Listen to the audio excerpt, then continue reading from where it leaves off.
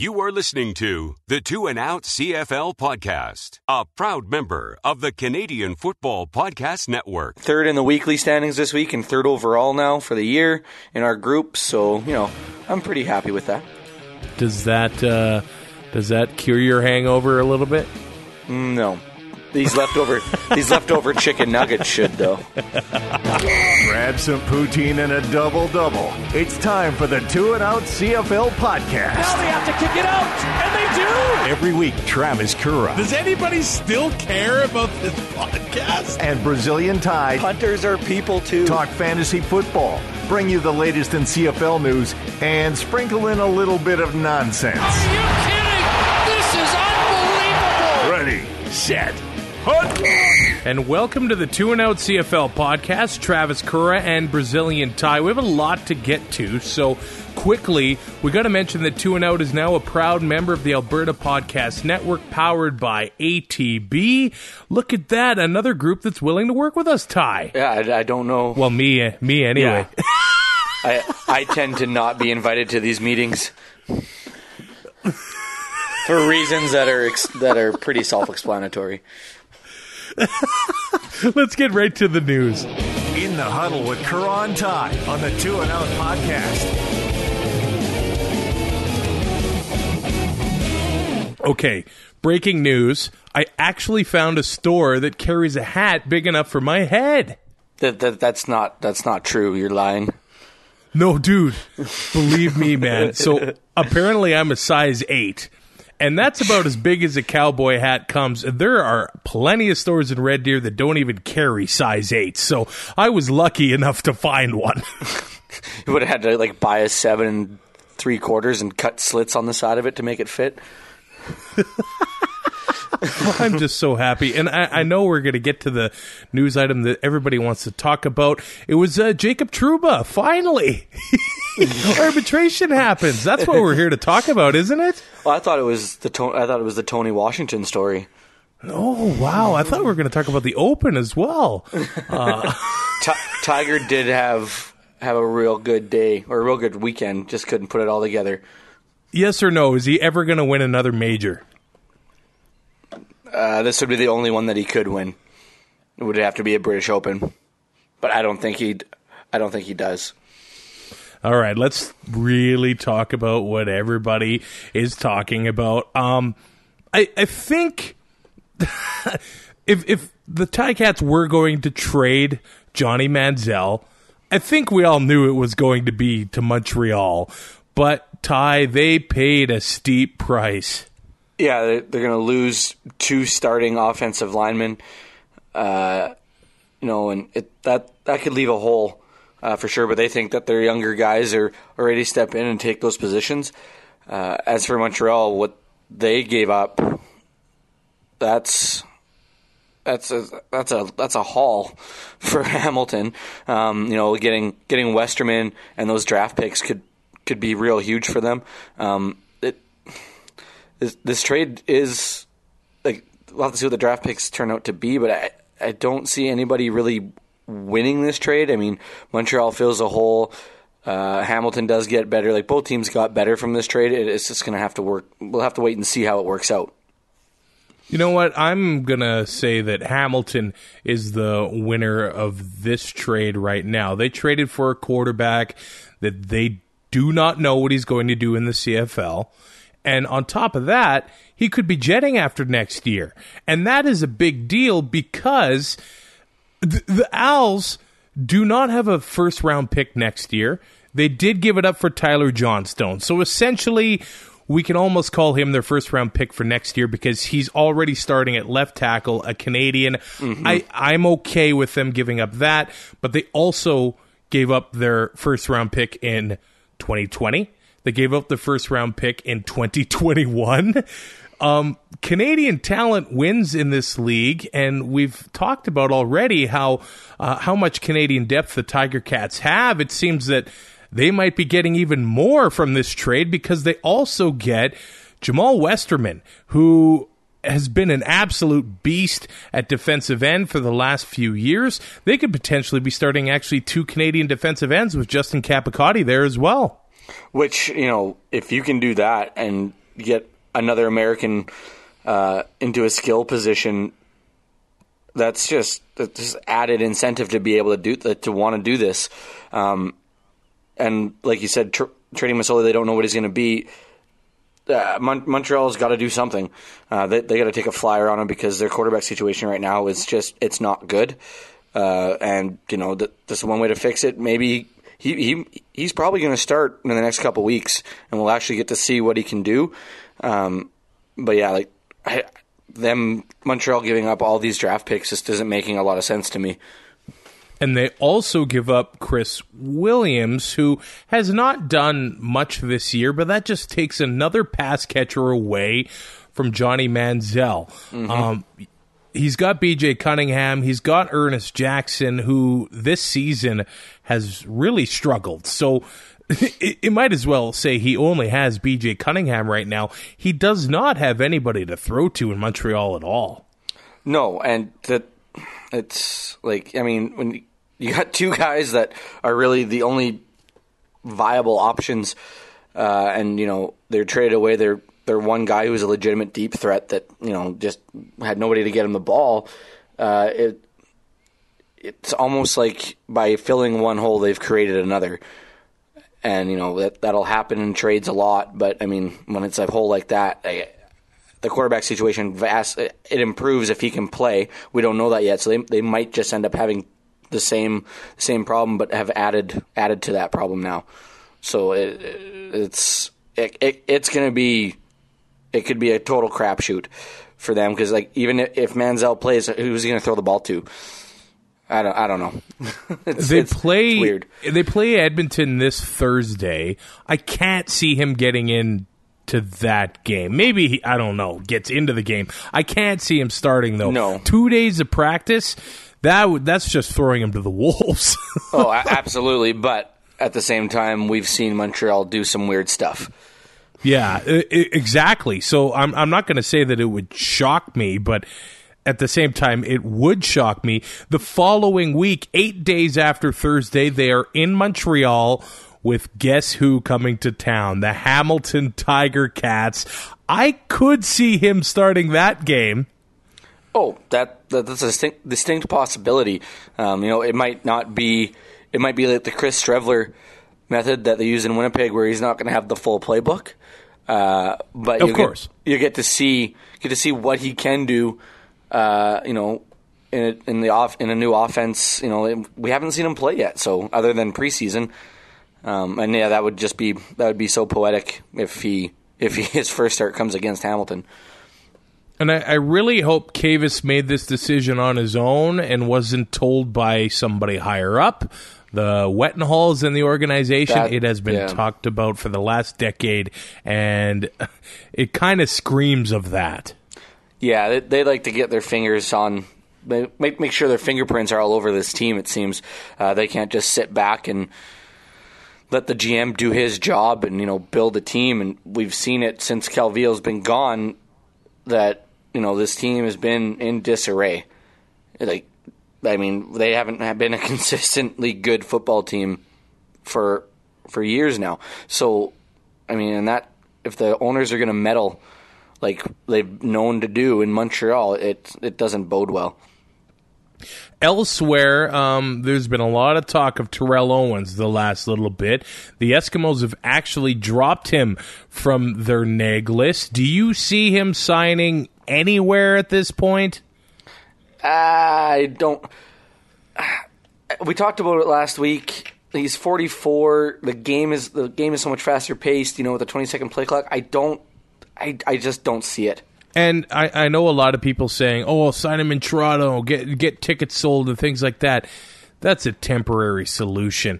What you need to do in Toronto is to get them to care about the CFL. I know that is you got a long way to go there, especially with how the Argos are looking this year. We will talk about them, but they are not looking like a good team at all. So signing a 44-year-old may help you for 2 weeks. It's not going to help you going into the future here with the Argos in Toronto. And I guess all of this mentioned Manziel, Owens, the NFL, The CFL has voted to bring back the NFL window for teams, and I think this is big heading into CBA negotiations here. Basically, players are going to get a window in the offseason to allow to work out for NFL teams, and if they get a contract, they're allowed to go. And I am 100% okay with that. And this gets rid of, I hope, these one-year contracts that guys only want to sign, in case they have NFL opportunities come up in the offseason. But as of right now, any players under contract now, this NFL window will not be open to them. But contracts signed after sometime in August, they will have the NFL window, and I think it's a good thing. It for sure is. It'll give guys they'll be able to get some term, and have a little bit of a guarantee that at least they're going to be they'll be able to play football somewhere, and then that way they can go down and try out, because there's guys that want to play in the NFL. That's why they came up, they were there, didn't make it, come up here, try to get some film, try to get some gameplay, maybe work out, improve. They can try to go back. This just gives them another opportunity to do that. And like you said, if they don't make it, then they can come back, and that allows teams to kind of build a brand is not maybe the word I'm looking for, but you can have a player under contract. You can sign him to a 3 or 4 year deal. He might not be here for the whole thing if he gets an offer, but you're not signing these 1 year deals year in, year out, and guys moving around a bunch. Well, that's another thing. You got to get fans to care about their team, and it's not as much of an issue in the West, and basically it only seems like maybe 3 fan bases where it's not an issue right now, and that would be Calgary, Edmonton, and Winnipeg. Yeah, and I guess you could argue for Hamilton and Ottawa as well, but when players are coming in and out every single year, the fans don't get to know their team, and they don't get to know their players and really start to care and have a favorite player on the team. They just like the team, but when they can get to know the players and make a connection with them, that is big to keeping long-term fans, I think. It definitely is. And, look at the turnover that BC had on their roster this season. Like that's incredible. And, it was already a little tough to get fans in BC. With the stadium they have, it looks way worse than it actually is, probably. Yeah, but, I think so. When you're losing half your roster, people don't know who's on their team anymore. It's almost the first 6 weeks are a learning process again, because you gotta learn who everybody is again. So that's kind of tough. And I think a little bit of roster stability, I think that this could possibly bring, with guys being willing to sign longer term, could help the attendance aspect in a lot of places. Before we talk about Week 6, we got to say thank you to ATB. They are a sponsor of the Alberta Podcast Network, and I know you were a coach in minor hockey once upon a time, Ty. It's hard to believe, but you were, weren't you? Assistant coach. Assistant coach.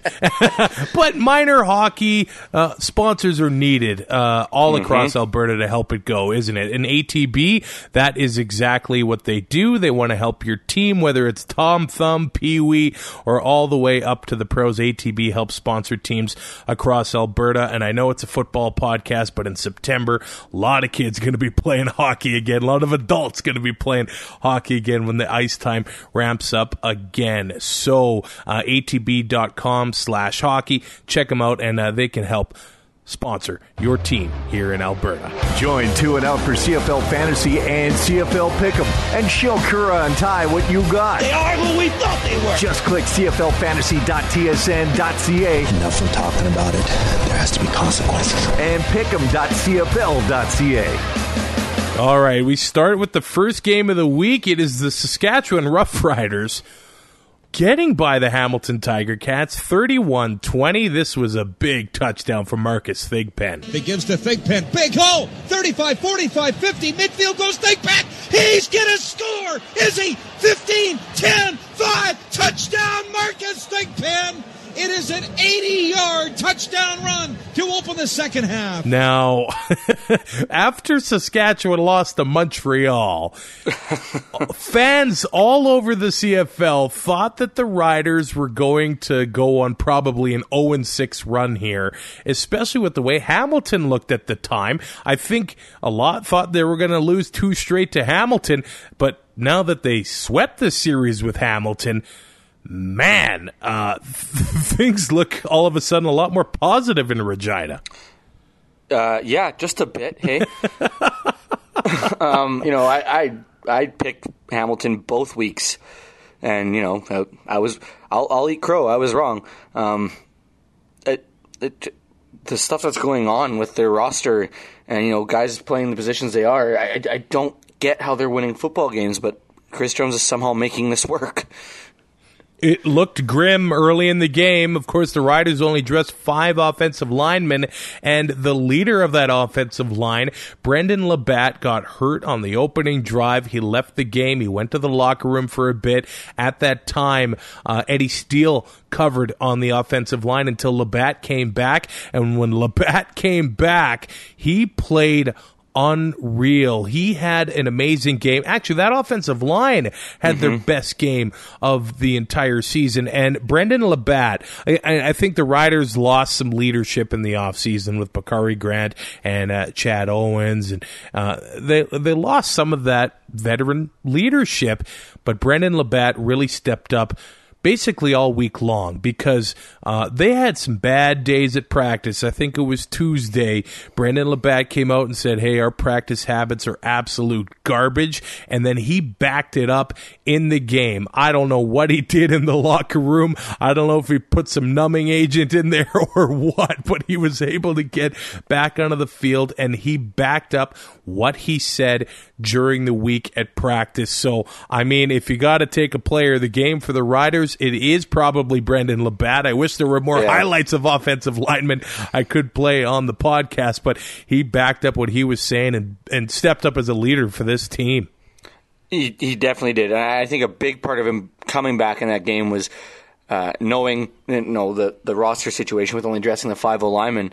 Eddie Steele was serviceable. He played good. When he had to cover, I wouldn't want him in there for a full game, but emergency situation. But I think he's like, I need to get back into this game somehow, some way. I got to fight through this. And just leader on and off the field, and like you said with the practice stuff, and he let his team have it, and then backed it up. Came back in this game, and the whole offensive line I thought played really well on Thursday night. But Labatt coming back was huge. Now, Rider fans are really funny. During the Durant era, when he went through a rough stretch, fans would call, get him on the sideline, let him watch a few series with Drew Willie in there. And then the Riders were doing that, switching quarterbacks, and then the whole fan base got mad again. Yeah. So there is a little bit of hypocrisy in there, but it almost seemed like the Riders listened to what everybody was saying here. They were doing things that helped the offensive line. They were throwing screens. They and you know what? They did change Brandon Bridge. I think it was 2 series in for Watford, but he played the entire second half, and I think that was really big for his confidence. I totally agree. At some point, he's got to be left in a game to work through some stuff.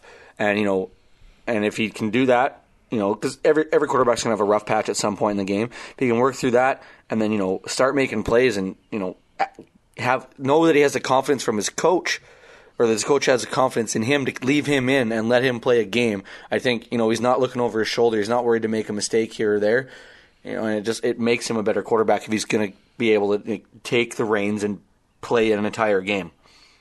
Yeah, and that was big for Bridge being the quarterback of this team going forward until Collaros comes back, or maybe the rest of the season. Who knows what's going to happen with that situation. But he only throws for 165 yards, but 17 of 22, had a touchdown, had some runs. But the key is no turnovers here, and that was huge for this offense. That is massive. He is liable to make a bad decision, and he's young. He's still learning. This is only his third start, so or third start this year. So I mean, like he's got a handful of starts. It's a really small sample size, but he has turned the ball over. He shows a propensity to do that. That's going to. He's had a lot of dropped interceptions too. So that's a lot of luck. But eventually those, it's either going to turn around or it's not. With the interception wise, but I mean, the more he learns, the more he gets to play. Read defenses more and more and more. Those interceptions should take care of themselves. Yeah, and I thought they helped him a lot with the screenplays. And I know some are saying, what are you doing with these screenplays? But they're high percentage plays. That set up the Naaman Roosevelt touchdown. Oh, and you saw it. It was absolutely beautiful. They faked the screen to Shaq Evans. Naaman Roosevelt is uncovered and untouched for a touchdown. So that's what happens when you commit to something like that. But it helped the quarterback get his confidence, make some completions, and it helped the offensive line and the running game for the Riders in this one. They had over 200 yards on the ground, and it helped that they used the right players in the right situation. Jerome Messam, the hammer, comes in the fourth quarter at the end of the game and wraps it up. I was happy that I had Marcus Thigpen, but he only had the one carry. It was an 80-yard touchdown. It could have been a lot worse fantasy-wise, but I think Trey Mason has his best game as a Rider as well with 51 yards on the ground. It just seemed like they used their running backs properly here. Yeah, like Jerome Messam comes out of the bullpen, so to speak, and closes this one out. He's a guy that is going to run between the tackles.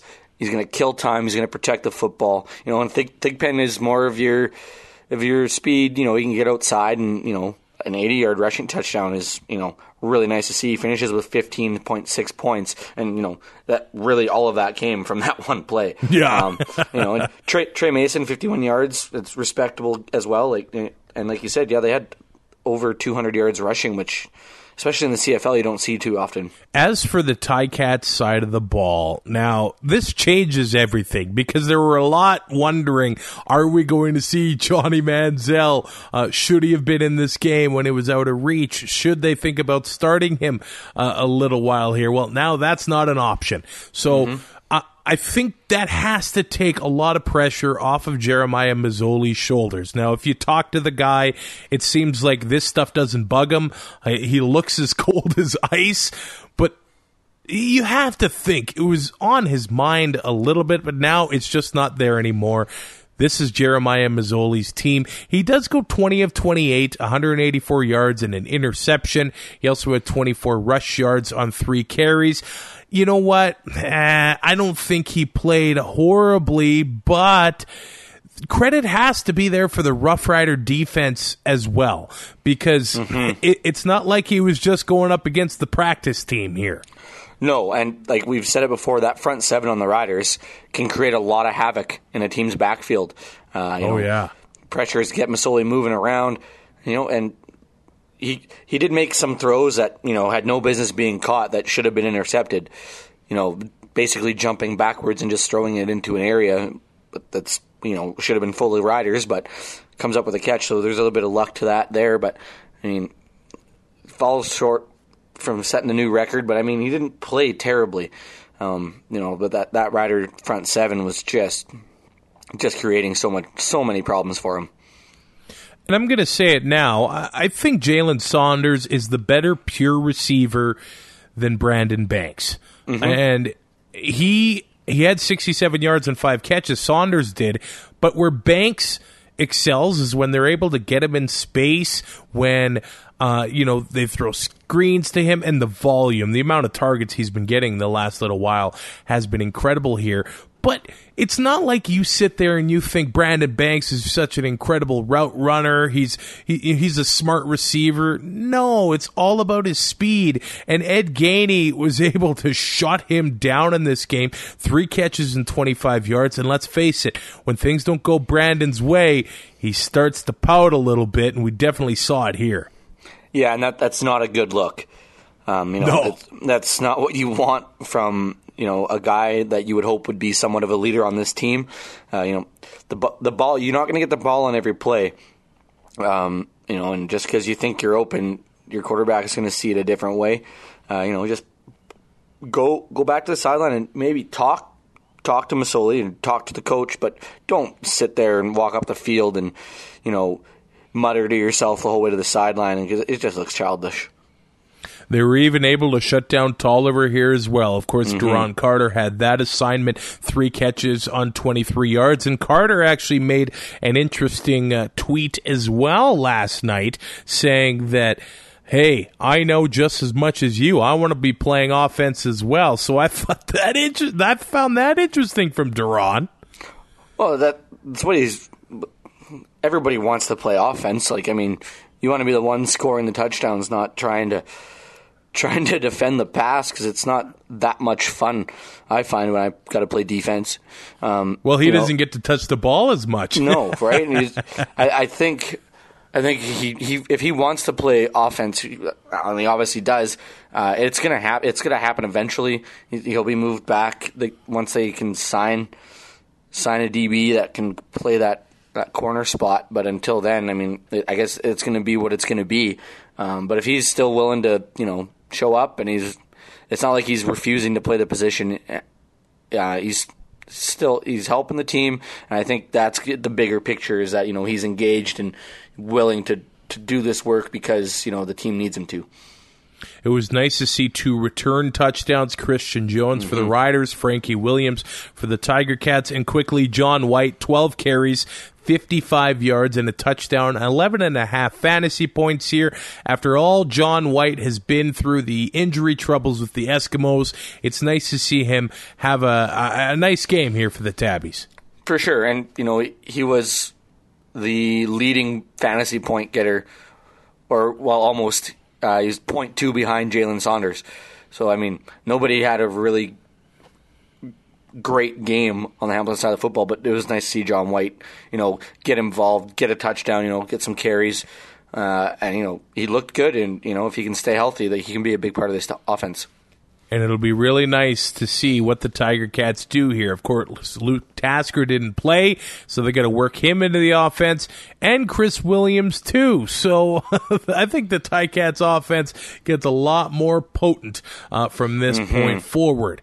Now, I think we go to Friday Night Football. I think it's safe to say that this one was the game of the week. Can we call it that? Did I not say that it would be on Wednesday? I think you did, actually. Yeah. So weird. I hate it when I'm right. It's the worst.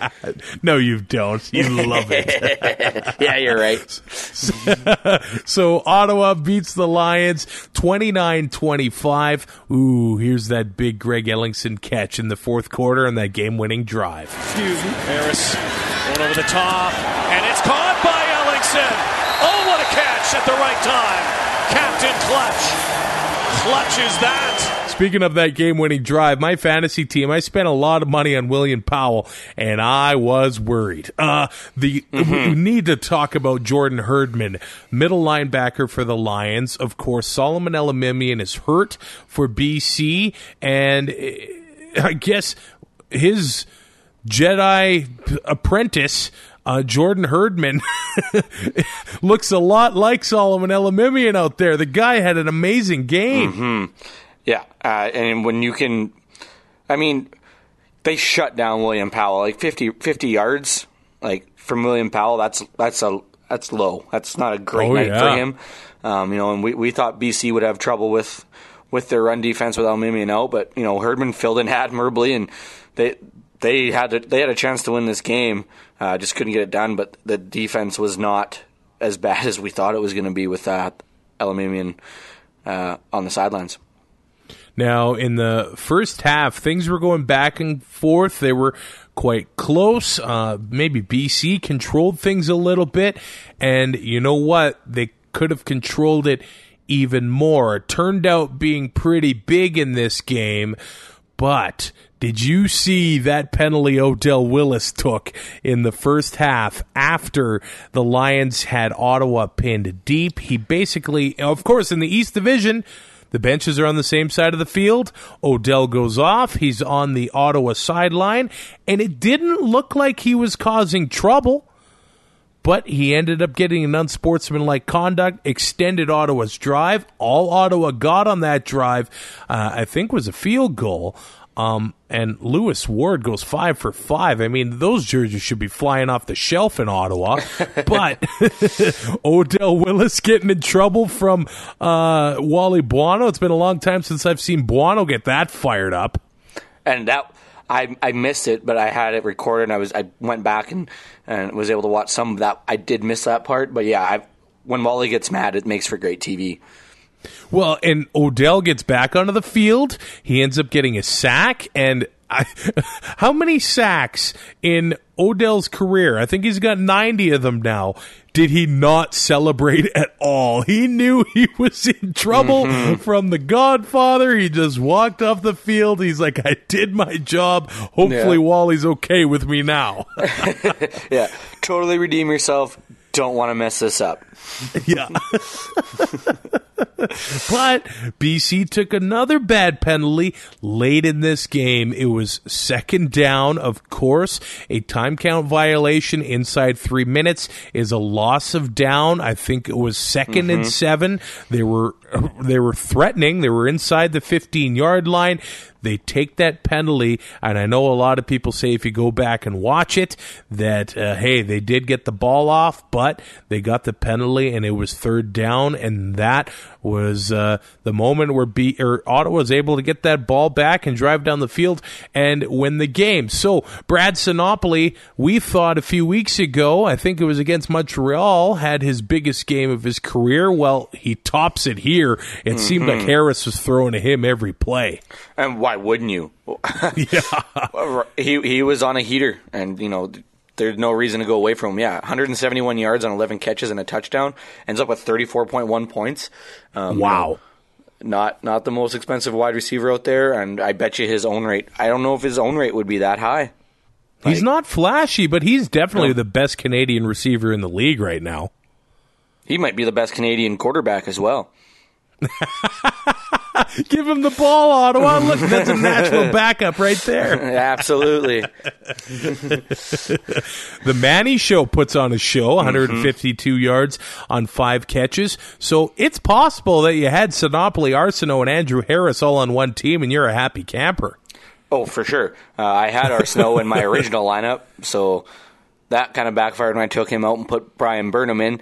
But, nice to see. We're before Labor Day, and Arsenault comes out with a 152-yard game and a touchdown, 26.2 points. Maybe he's turning it on a little early this year. I think that he's a slow starter, like we've said, but I mean we're not going to see games like this all the time. At least 5 catches, 80 yards, and a touchdown would be nice to see early on in the year, but just not quite getting that. But I mean this.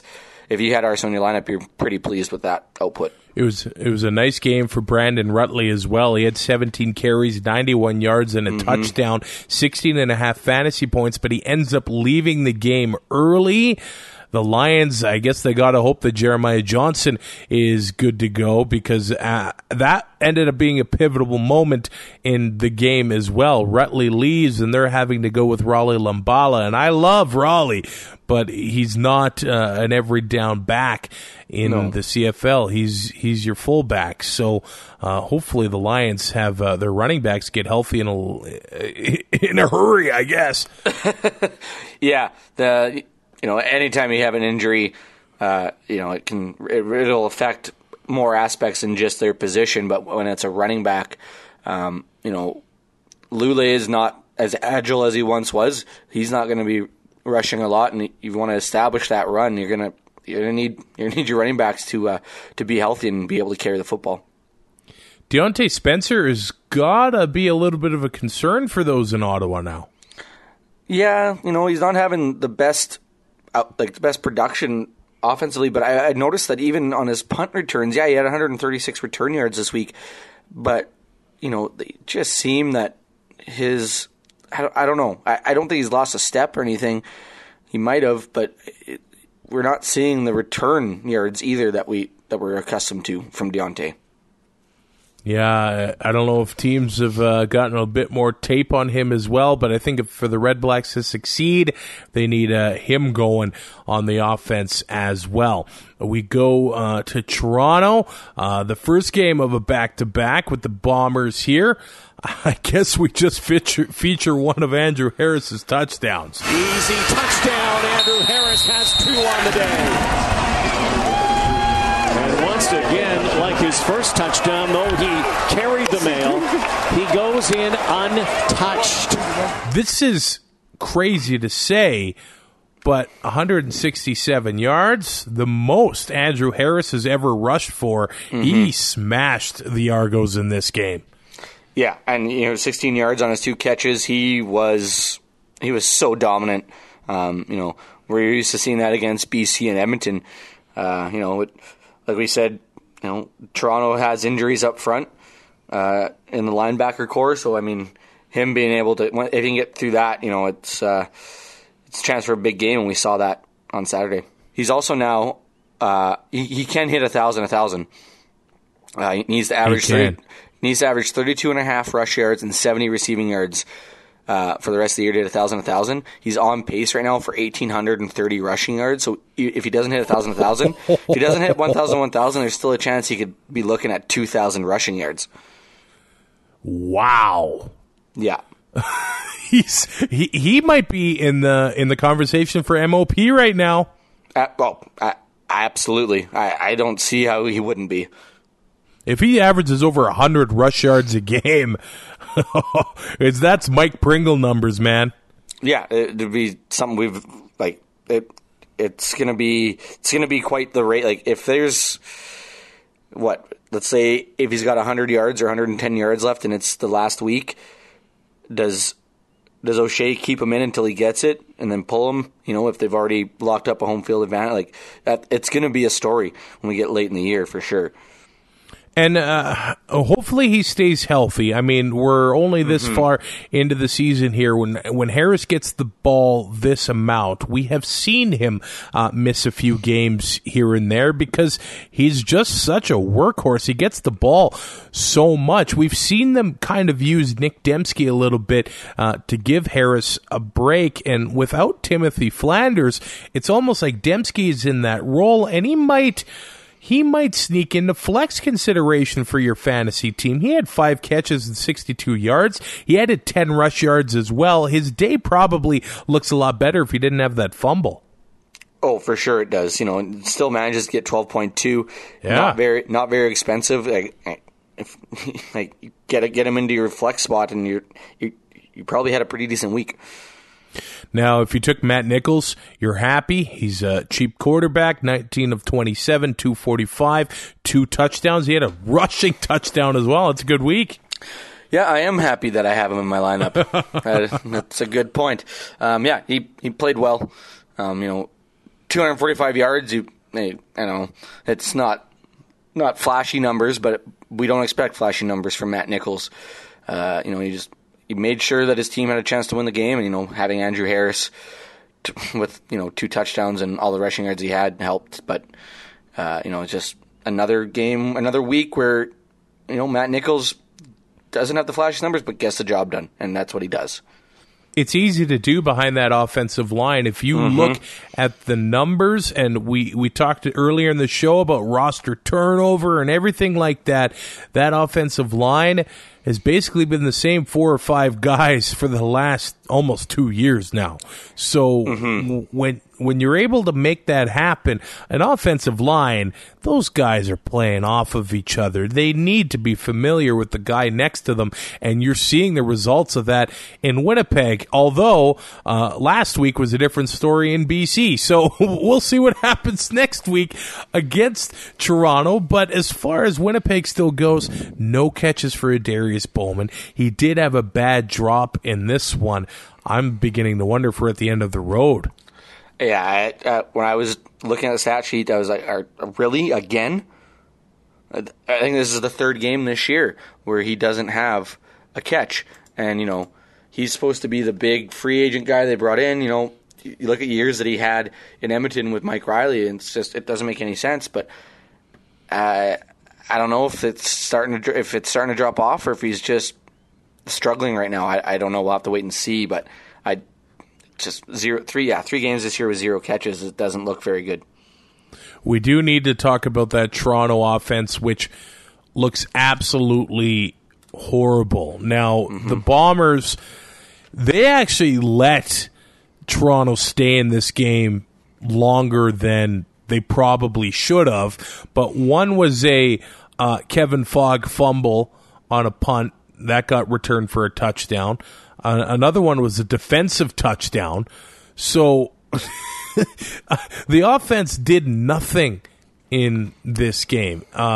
James Franklin, 21 of 36 for 151. He has an interception, 5 rush yards. We will not talk about my fantasy team again because I thought James Franklin, judging by what he did against the Eskimos last week, almost 300 yards, would be able to put up similar numbers against the Bombers.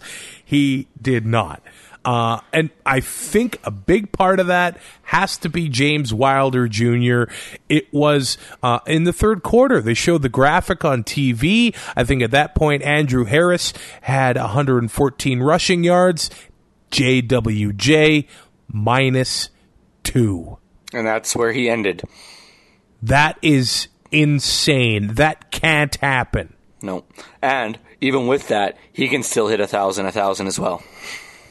Oh, come on. He needs to average 67.7 rush yards and 59.3 receiving yards the rest of the year.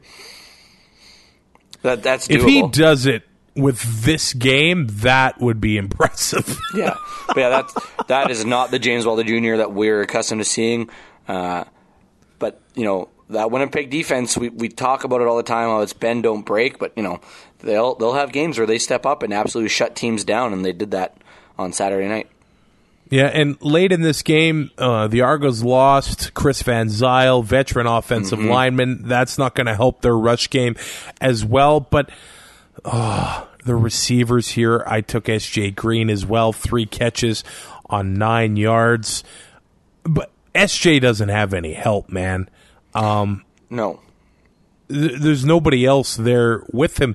The Argos, I'm sure I've said it before this season, they probably have the weakest receiving core in the CFL. Montreal's there too. Yeah, it's a tight race. SJ 3 catches, Noel 3 catches, 16 yards. Monty Edwards 3 catches, 29 yards. Nobody.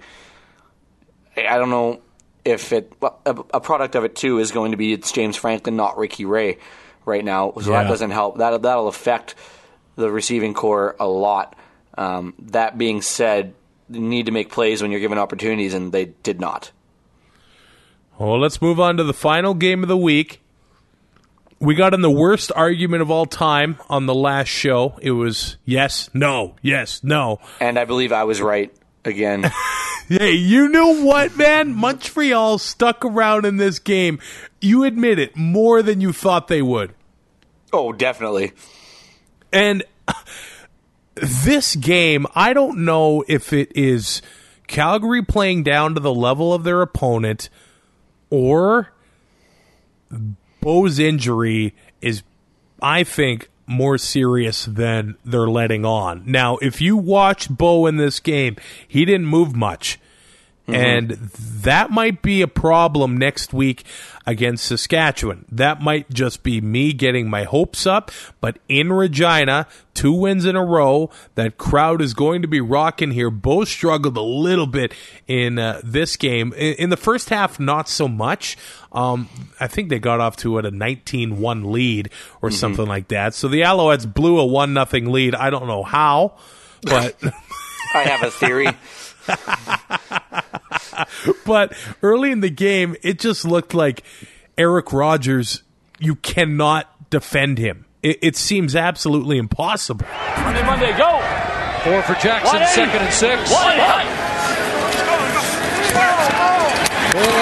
clock, touchdown. Eric Rogers, 3rd catch of the drive. No, you can only hope to contain him. 113 yards on 9 catches and a touchdown, 26.3 fantasy points. He's become a must start, and we kind of felt that when he re-signed or came back to CFL, it was like, the year he had in 2015, he's got the opportunity to pick up right where he left off, and he has. He's in the conversation right now for one of the best receivers in the CFL. Tyrell Sutton, he had an okay game, and he had 15.6 fantasy points, so you're okay if you took him, but he averaged over 4 yards a carry against the Calgary defense, which is not easy to do. He also had 52 yards on 5 catches. BJ Cunningham had a touchdown, which saved his day. Now, the Manziel news kind of changes this, but Schultz, it looks like the offense has a little bit of hope when he's in there. He kind of makes things happen a little bit. He's a lot more mobile than Drew Willie, but we're living on borrowed time here for Matthew Schultz. It's going to be Johnny's team right away, so that's kind of... I would think so, yep. Yeah, so it's kind of a moot point. Where I wanted to go here was in the second half, the Montreal defense kept the Owls in this game. Of course, the offense couldn't do anything against Calgary, but the Stamps were repeatedly given incredible field position that they could not capitalize. It's almost like they probably should have won this game by 35 or 40 points, but the Owls defense really made it more respectable than it should have been. Well, and I've been banging that drum for the last 3 weeks. Like, on paper, that defense should be way better than what they're playing. They got some talent there. They got Mwamba. Now they lost Westerman. So I think that's a big loss. But Tommy Campbell had his interception in this one. The first one as an Alouette against his old team. So that had to feel good. Oh, I guarantee, like, when you play, especially your first game against your old team, you get amped up and you make a play like that, and it's like, yeah, I can still play football. I don't know why you guys didn't want me. Yeah, well, he went for the money, and I can't really blame him. Oh, for sure. And I wouldn't even, if I was playing professional football, I wouldn't even care about winning. I would just take the money because you never know when your career is going to be over, and you just cash those checks. Yeah, winning's nice, but when you're on a CFL salary, you get those checks when you can, man. Mm-hmm. And, like, one hit and your season or, your career could be over. So financial security would be trumping any winning for me. Well, we saw that happen with Joe Burnett in this one. Long-time CFL veteran gets carted off the field. Leg should not point the way his leg was pointing, so it can all happen just like that. By accident, a lot of these things happen. So hoping for a speedy recovery for Joe Burnett. But we were talking about that Owls defense. They shut down Don Jackson. He had less than 50 yards rushing in this one, so they were able to key in on him. The Owls' defense looked really good, considering that the Stampeders had 10 more minutes of possession in this one. Yeah, when you have the ball that much, you should be putting up big numbers. But yeah, for Don Jackson to get shut down like that, I didn't see that coming. So your highest scores in fantasy this week, Matt Nichols, Travis Lulay, the only quarterbacks to get over 20 points. It was kind of a rough week at that position. And Matt Nichols was my starting quarterback this week, so I am pleased. Oh, you're riding high, aren't you? Yeah, I have third in the weekly standings this week and third overall now for the year in our group, so, I'm pretty happy with that. Does that cure your hangover a little bit? No. These leftover chicken nuggets should, though. Sinopoli, Rogers, Arsenal. Well, Sinopoli, the highest scorer, period. Andrew Harris, second in that category. Then Eric Rogers, Manny Arsenal, both over 26 points. Marcus Thigpen, William Powell, they had good games as well. And, of course, the Calgary defense, they had 11 points. If you fit them into your lineup, you're happy. They were really expensive, though. Saskatchewan and Calgary both had 9 points. Man, how do you feel about not starting a defense and just maxing out everywhere else? I don't like it because that's not how you play the game. I agree, too. I feel, as a purist, I feel like you should fill your lineup, you dirty cheater. Mm-hmm. Absolutely, you should. If you're not going to start a defense, and would you do that? The only time I wouldn't do it is if, we play NFL fantasy football. If I'm up big and I got my defense playing on Monday night, and the other guy doesn't have, and I've already won the matchups, he's got no players left, I'm benching my defense. Because that makes sense, right? They give me negative points and I lose. Well, then yeah. But in a weekly, no, I fill it up because it's a salary cap, and you're kind of circumventing the cap at that point, are you not? When Lou was in New Jersey and signed that 15-year deal for Kovalchuk. Screwed the team. I'm a Devils fan. I don't know if I've ever said that on this podcast, but screw Kovalchuk and screw him getting back into the league. It's the longest. If you can't beat him, join him. Loses the Stanley Cup final to L.A., leaves for 4 years or 5 years, and then comes back and joins L.A. Oh, man. We've talked way too much about other sports in this one. But that does it for week 6. We'll be back on Thursday. I guess we'll know more about this whole Johnny Manziel thing by then. As you heard, 2 and Out is now a proud member of the Alberta Podcast Network, powered by ATB.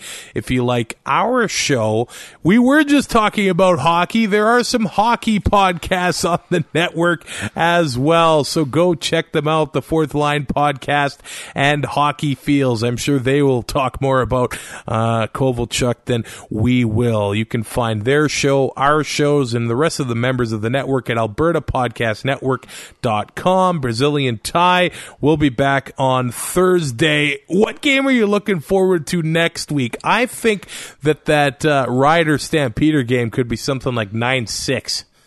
Oh, don't. Why do you got to do that to me? You don't want an all-field goal game? Do you? Well, I'd be okay. I'd be okay with all rouges. Now that would be something. We could have a 4-3 game here. Yeah, the Ottawa-Hamilton game.